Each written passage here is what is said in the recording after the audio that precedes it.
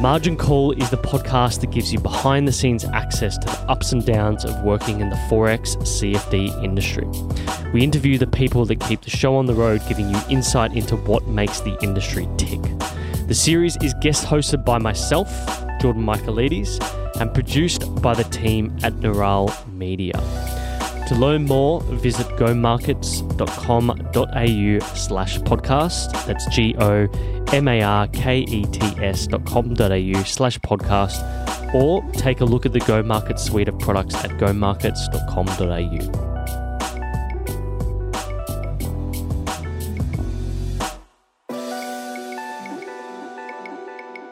Go Markets is a derivatives broker, and Jordan Michaelides is the managing director of Neural Media. All opinions expressed by Jordan and podcast guests are solely their own and do not reflect the opinions of Go Markets, an AFSL license holder. This podcast is for informational purposes only and should not be relied upon as a basis for financial decisions, nor as an indication of future performance. Clients of Go Markets may hold positions in the derivatives mentioned. A financial services guide and product disclosure statement for our products are available at gomarkets.com.au.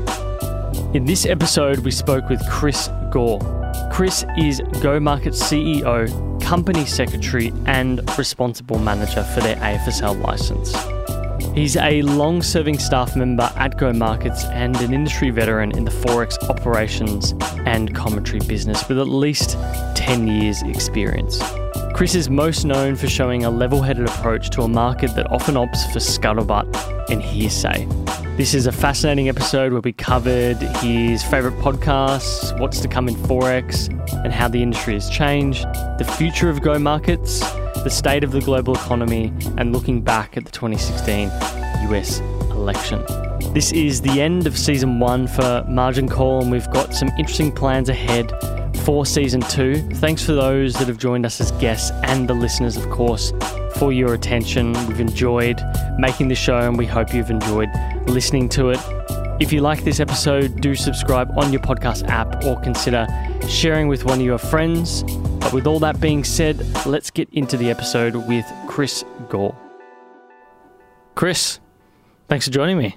Thank you very much. It's lovely to be here. Numero 10, you're the last one off the rank. Wow. I was thinking about questions to ask you, and seeing as we're doing a podcast, what are your favourite podcasts to listen to?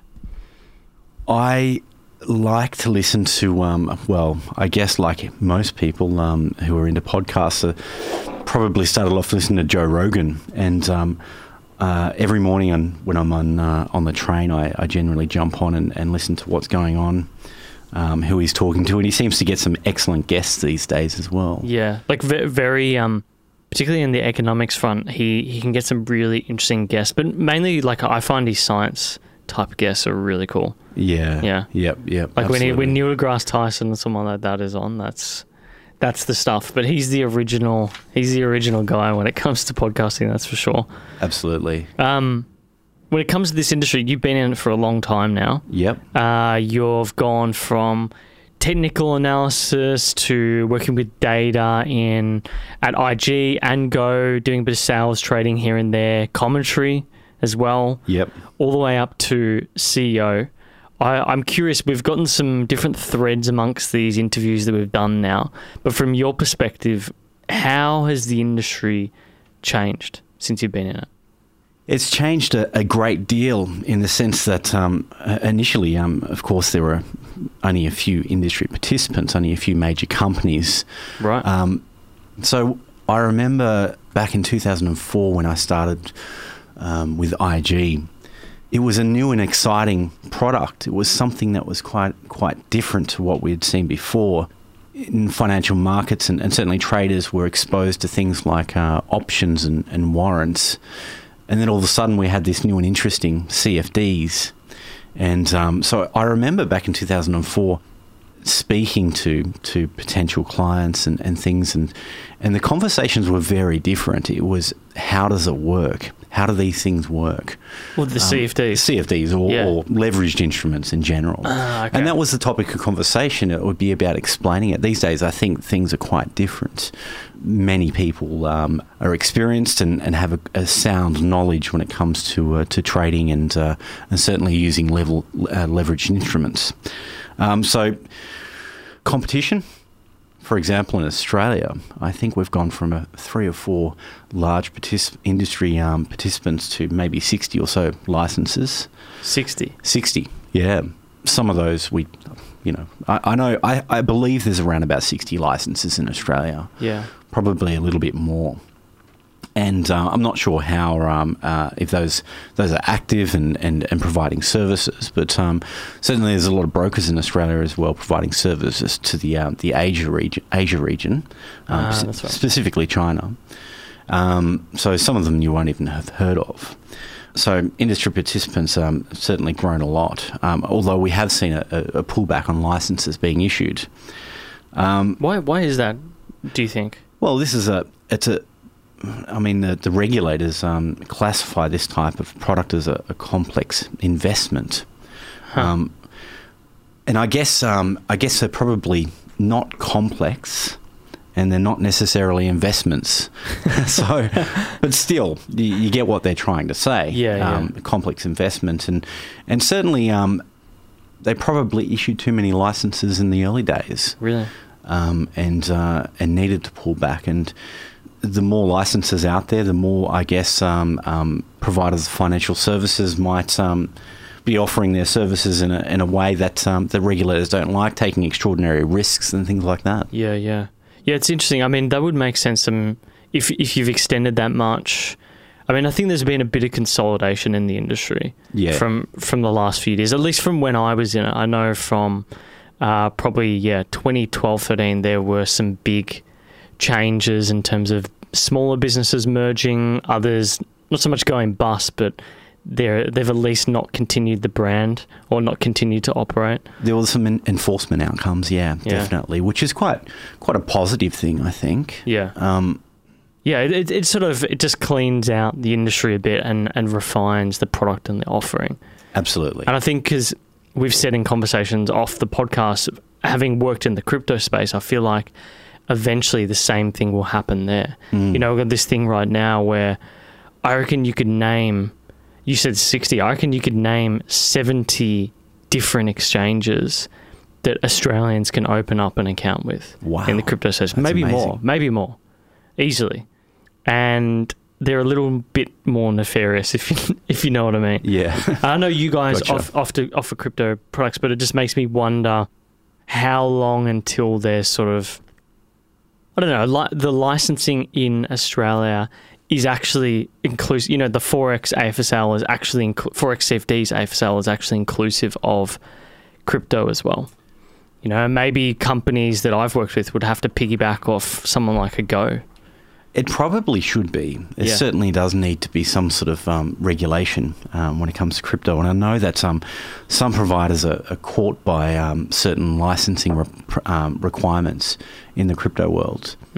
I don't know exactly how that works, but nonetheless, it's very important that the regulators have control and have some sort of understanding and insight into the industry, particularly because the people who are using the services are many retail clients, and it's a little bit different with the crypto stuff. It's a little bit different in that that using a regulated product like a CFD or going to a CFD provider, in that you are sending funds and there are rules associated with how you treat those funds. In the crypto world, I'm not sure exactly what happens in that way. I mean, you give them money and they need to issue you something. Well, I know that in the crypto world, it's very, very loose in comparison to Forex. Like in Forex, you have your trustee account and that whole process where there's that whole segregation between clients. But in the crypto world, it's client monies are there in your own bank account for most exchanges. Because there's no licensing, there's no requirement to have a separation of client monies. Yep. It seems like it's very open to negative outcomes at some point in time. At the moment, yeah. Yeah. I mean, the regulation on that will be interesting over the next... I'd say on the next year. I was actually just doing a piece on that. But, yeah, let's wait and see till March, April. I think there's going to be some big announcements from Treasury. Well, I guess there. I guess the regulators probably don't want to stifle innovation as well. There's that, yeah. I mean, which is very important. Yeah. Yeah, well, the Treasury literally had a piece that literally said that. Oh, really? Okay. Yeah, basically the Treasury piece was, we're having a review. It's going to be done by April. Mm-hmm. We think this thing is good, but we don't want to stifle anything. So we need to protect people, but we also need to make sure that Australia is in a good position, basically. So, yeah, like I said, March, April is going to be very interesting to see what the findings are. Yeah. That's why I think this year will be intriguing. Well, for our industry, it's I think April's quite important as well. I think there's a design and distribution a bill going through Parliament, which I believe is going to be for Forex? For Forex, or for derivatives, OTC derivatives, yeah. Oh, really? So, in a nutshell, it means that, well, there's two things I believe. There might be a better expert to speak of it, but there are two things. There are product intervention powers, which gives the regulators the ability to temporarily stop a product from being offered. Huh. And there's design and distribution obligations, and what these are is I guess, making sure that the product that you offer is offered to the right type of person. Right. Okay, so what that means in a nutshell is that if you're offering a complex investment product, you can't be offering that product to someone or advertising at a local football match, which is not the right demographic. Wow, yeah. That's going to really change how the industry distributes. Yeah, I mean, it could have a profound effect, and you know, I generally think quite positive in the long run. Of course, yeah, but like the reason why I say that is because, great example in the crypto space. So last year, basically you cannot advertise, as of last year, you could not advertise on Facebook or Google assets. We've only just gotten back onto Facebook assets, and Google is okay now as well. Yeah. But for a period of about 9 months, businesses in the crypto space had to find new ways to distribute or reach their customers. Apart from the ones that they already had, but finding new customers, that's we had to go full on towards content.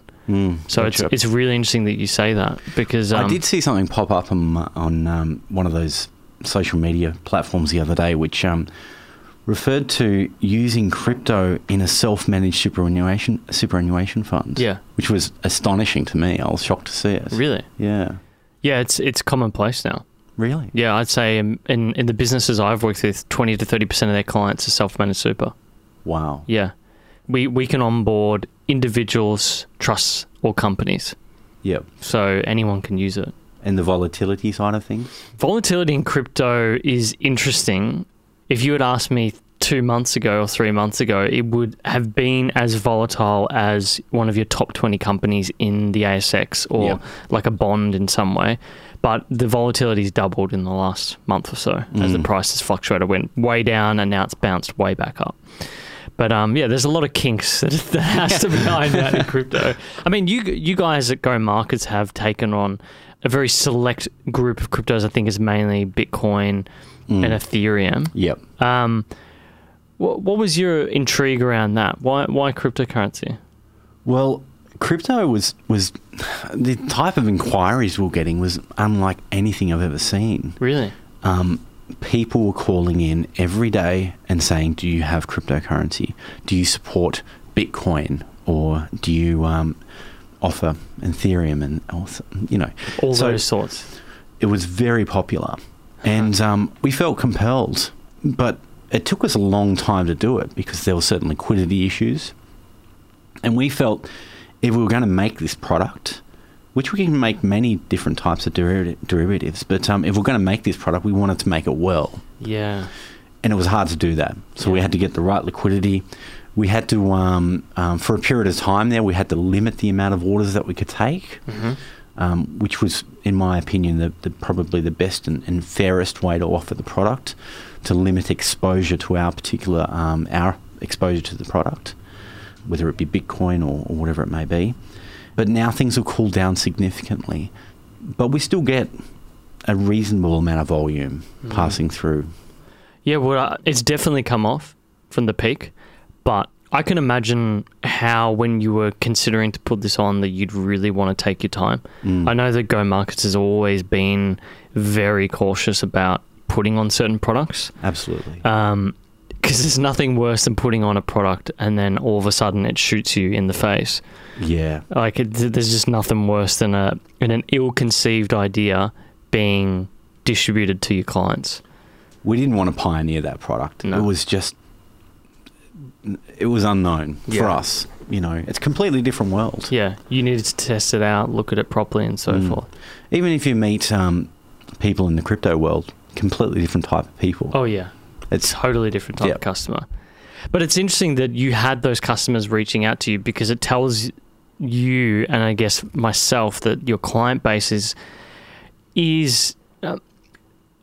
it's not so much the client base, but the product is reaching a new type of client. Do you know what I mean? Like, your client base is more of the pro trader types that would look at FX and CFDs and stuff like that. That's totally different from the first adopters. And we've sort of noticed that in the crypto business as to how that's changed as well. Maybe where it's going from there. Is it institutional that's next?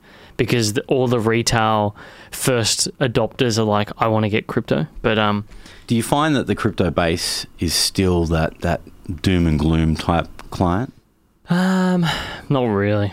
It's changed. It's changed dramatically. Yeah, I'd say that the bulk of those people are more like, you know, FX CFD type clients, like professionals who are intrigued by the product. But then you get, you know, people who are semi-retired. You get people who have a bit of money and they like trading on the side. It's just a more nuanced view that you get in clientele now. Yep. And I think think it's clearly changed. I remember commenting about it. It must have been 2009, 10, maybe. I remember doing a little thing on it as part of my commentary. And it was at that point in time, it did feel to me like it was one of those alternative sort of products, you know, where you'd have someone like, I don't know, Alex Jones sprouting, you know, the benefits. Kooky individual. Yeah. Sprouting the benefits of some protein powder. Yeah, it had sort of that type of feeling, didn't it? Yeah. Now it's very much legitimizing as time goes by. That has me thinking about Go Markets and the competitive advantage, because like you said, you took a while to decide to put this on. You obviously didn't lose a whole bunch of clients because the business continues growing year by year. So I'm intrigued as to, how do you view your competitive advantage? Why do people use Go over someone else? We have a solid foundation, a solid base, being one of the first in the industry in Australia. Certainly the first MT4 provider, or one of the first. We have a solid advantage in that way in terms of being able to, I guess, use our longevity in the industry as a form of collateral in some ways, because when you're going to give your money to someone, if it's going to be held in a bank account or with a provider, you want to know that provider's been around for a while. Yeah. So for us, I think it's that we've passed that sort of critical sort of tests over the years. So there's almost like an element of trust there. Well, yeah, certainly. Yeah. I mean, and the same could be said for other major providers, our competitors, who have been in the industry for a while. But I could imagine if I were to start off again with a new provider, it would be quite a hard road, and some have tried and failed. And you were always used to tell me back in the day that it was always about the customer or the client. I'm intrigued by how you go about thinking about that, because you've always sort of had that element to your personality where you think very carefully about a decision. You know, like I feel like most leaders other leaders that I've worked with would be like, they've got an answer right away, but you like to very much think very carefully about a decision, from reimbursing a client to new products to some sort of compliance thing. that's probably one of my weaknesses. Really? Well, I don't know. I mean, Well, I would say it's got its benefits, and I think it comes from experience. I guess in some ways, dealing with quite negative situations and learning from it, knowing that it's good to be prudent. It's good to be have some reasonable knowledge about the subject matter, and only do what you're going to do when you're comfortable with it. So I guess I don't look at that as a negative trait, because I've realised over the years I would often jump into having an answer on something straight away. And I know that just from a biological perspective, your brain takes 20 minutes to really process the facts of the situation. Absolutely. And you need time to stew over it and to think about it.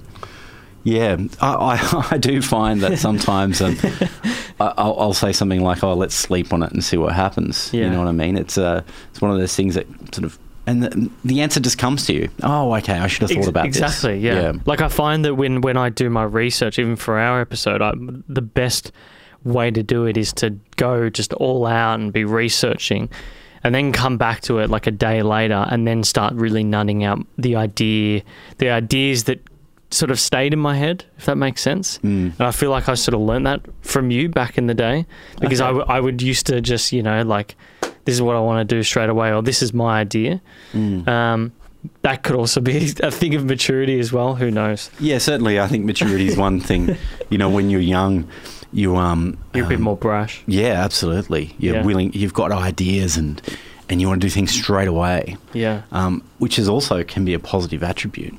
And that's why when you see people who are particularly bold, and they might make a lot of mistakes, but sometimes if they plant enough seeds, there's some things that come off. You know what I mean? So it's sort of like if it's sort of like a not consistency bias. It's sort of like everyone looks at venture capital and they say, oh, everyone, you go into that, you're going to be like Facebook, because Facebook's the one that everyone looks to, but they don't look at the 100 other companies that were in that VC fund that failed. Do you know what I mean? Yeah. Like, it's just sort of like, the person's had some lucky charms, but hey, the next one might not be.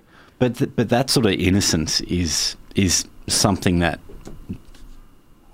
you can't learn. You know what I mean? It can work. If you think about it, all the risks that people take along the way. Yeah.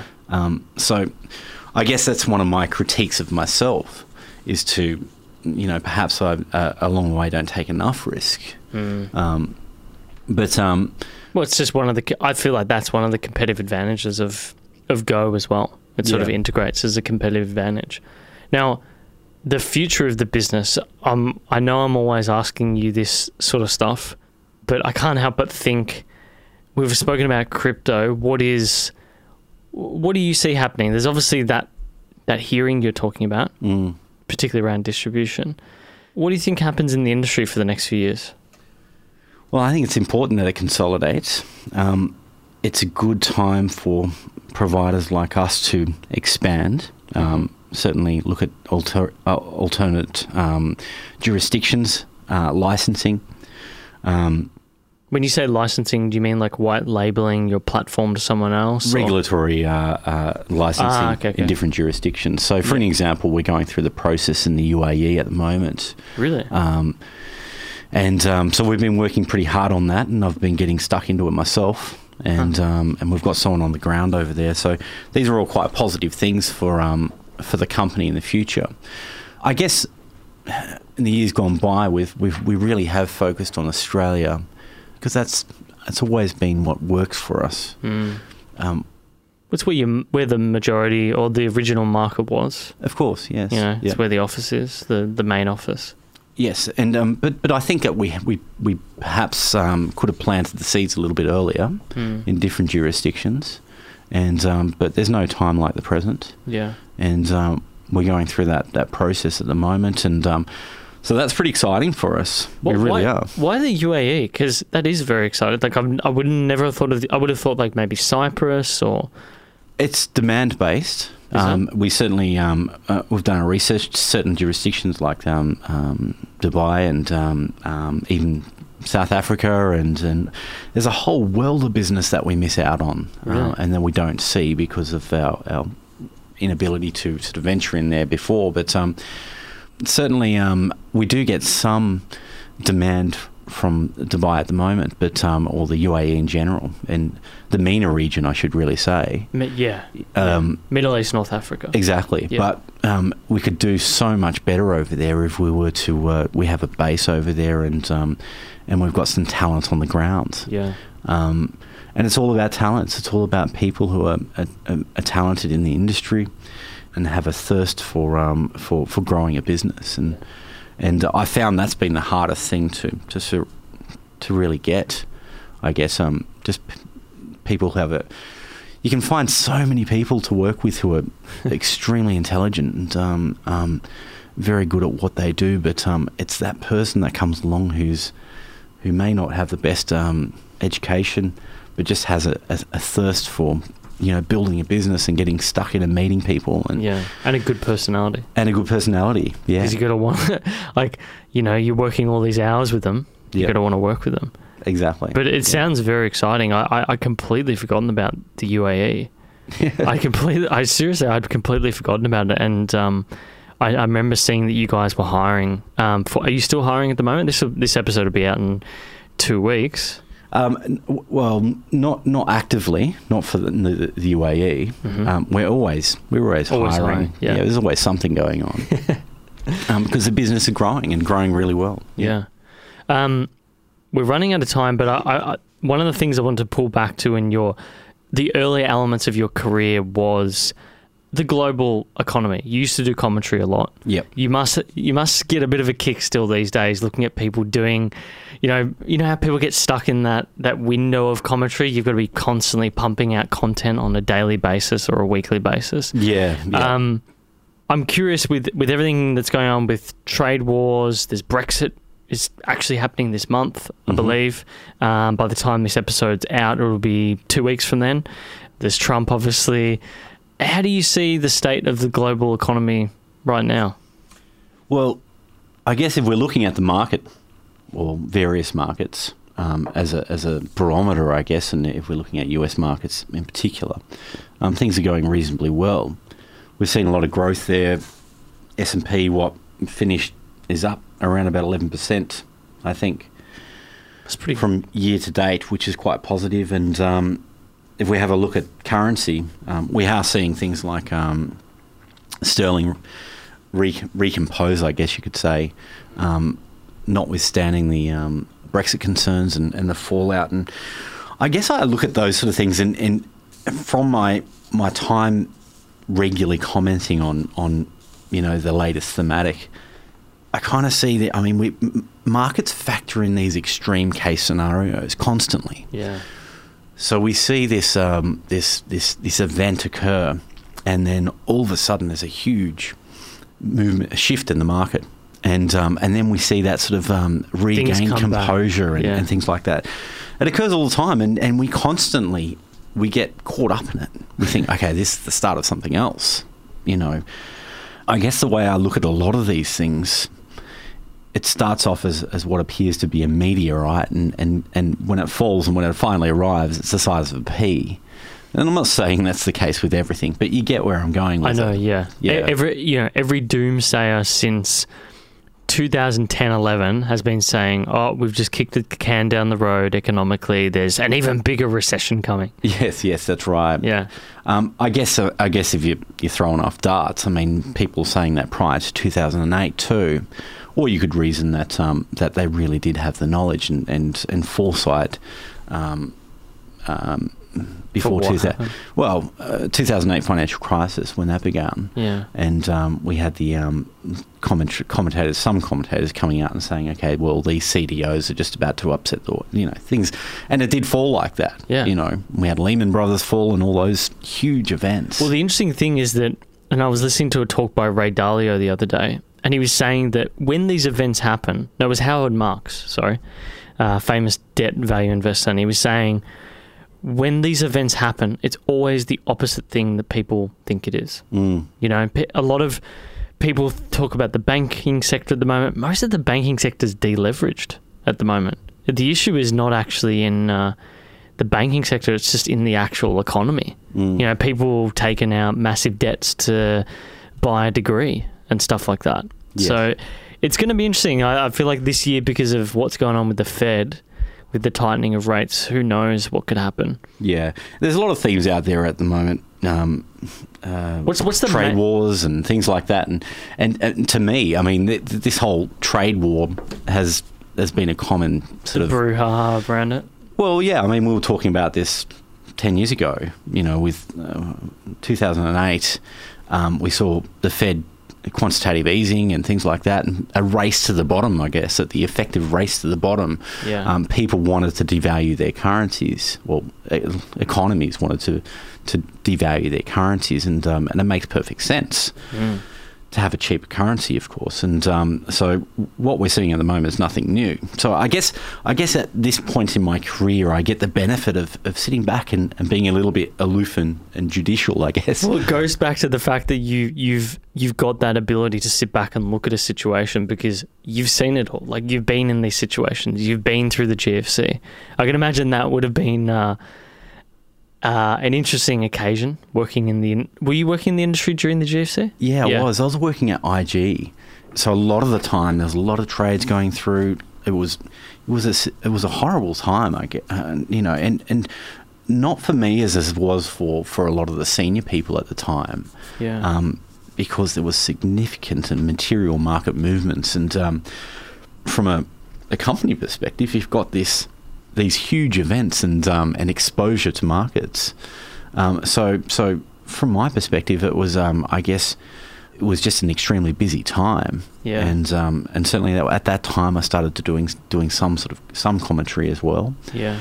And but things these days seem to be a little bit more placid, yeah. But things change very quickly, as you know, and there's some major themes coming up. Of course, there's a US election next year. That's is that right. Next year? 2020? Yeah, 2020. We're already there. Yeah. Isn't that scary? I know. And that's going to be a huge theme. I mean, 2016 was massive. I remember commenting on it. I did like a quick sort of interview about Trump's chances of getting up in 2016, which no one thought he had a chance in hell. And I guess we were musing on the impact of markets if Trump was to get up. I think back then my central view was that that markets factor in extreme case scenarios, and you know, in the end it all gets back to market dynamics and fundamentals and things like that. Yeah. Which has been largely been the case, and President Trump is also obviously saying, you know, markets it's all me. Markets are great. Markets are moving. You know.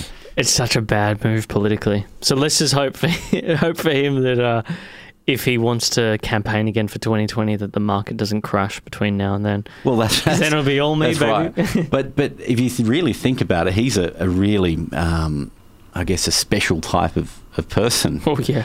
he if you have a look at what happened in the 2016 election, you know, I must admit I occasionally go back to, like, you know, the 2016 election compilation when they're starting to Trump starts to win, you know, certain states that he was not expecting. People's reactions. Yeah, I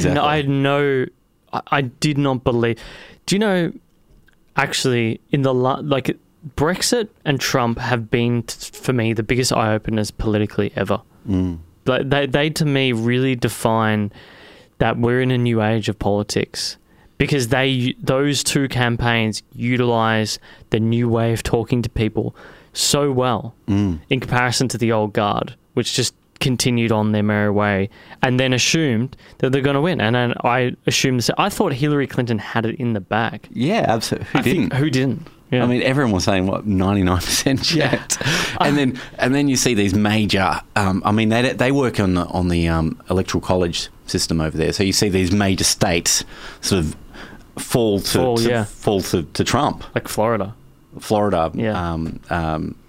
What's the one? Pennsylvania, Wisconsin, all those sort of. Idaho, I think it is one of the main ones. So Iowa, sorry. People are like, oh my God. I mean, she did win the popular vote, I think. By a couple of million votes, but nonetheless, what a story. I know. I mean, whatever you think of him politically, Yeah. or you might say he's a douche or whatever it might be, it really does take a special type of person to do that, and then to be able to deal with the negativity on a daily basis. Yeah. But also, we were talking about this, like the era we're in now, where someone could do that, and then just goes, we've covered themes there like the Fed, election, and Trump. Yes, there's the trade wars, but as you said, people have been talking about it for years. But who knows? Something on social media could happen that could send us into the next financial crisis. Yeah. We never know. The fact is that you don't know. Yep, quite right. This has been good. I've got to jump into some short, fast questions for you. Okay. What's your morning routine look like? Morning routine, it's all about the kids these days, because I do have 2 younger children and 1 older child. But the younger ones need a lot of attention in the morning, so I get up and they usually wake me up, and we have breakfast and get ready for school and childcare, and we go through that process. And my wife's there as well, of course, and so it's very busy, always very busy. Yeah. And evening routine? Get home. Sometimes, unfortunately, I get home late, and generally have a quick bite and put the kids to bed. Yeah. I guess that's my time to spend a bit of time with the kids and read a book. Yeah. What books have you been reading to the kids of late? Does Harry McClary still got to go? No. My sister got my daughter a present, which is the Billy B mystery books, or whatever they're called. So I've been reading them. It amazes me how I can read the whole book and not even take in what it's about. It's one of those things where I just read it and, That's too good. Yeah. Speaking of books, if you have to give one book to the audience for Christmas coming up this year, what would it be? Well, I mean, I don't get a chance to read a lot of books these days, and which is at odds with I saw something come up and says the average CEO reads 60 books per year. I can assure you that's not me. Yeah. I do like to have a bit of a read, but I guess for me, when I first moved to Melbourne, I got given a book by a colleague of mine at the time, by Daryl Carnegie, How to Win Friends and Influence People. Yeah, it's a great book. And that to me was a good book. And it came at the right time, you know what I mean? Me being quite young and sort of, and it teaches some very sort of reasonable and, I guess, sensible sort of values. Yeah. It's a brilliant book. Yeah. I 100% recommend that to people. Yeah, so I think that's a great book. And when people, I mean, I don't actually give out books a lot these days. Yeah. Yeah, it's just, I don't know, usually Life. it's at a kid's party and, Well, he's busy listening to podcasts, including this one. Yes, exactly, yeah. I have been listening, by the way. Yeah, it's good to know. Excellent. Chris, look, it's good to have you on. I actually hope we can get you back on, maybe once a season if we do a few more seasons, to do regular commentary, because I like this. It's good. I pretty much used my whole repertoire today, so I don't know if I've got anything else to talk about. I'll give you a few topics, don't worry. Okay, good. Thanks for coming in, mate. Excellent, thank you. Cheers. Cheers. Thanks for listening to Margin Call.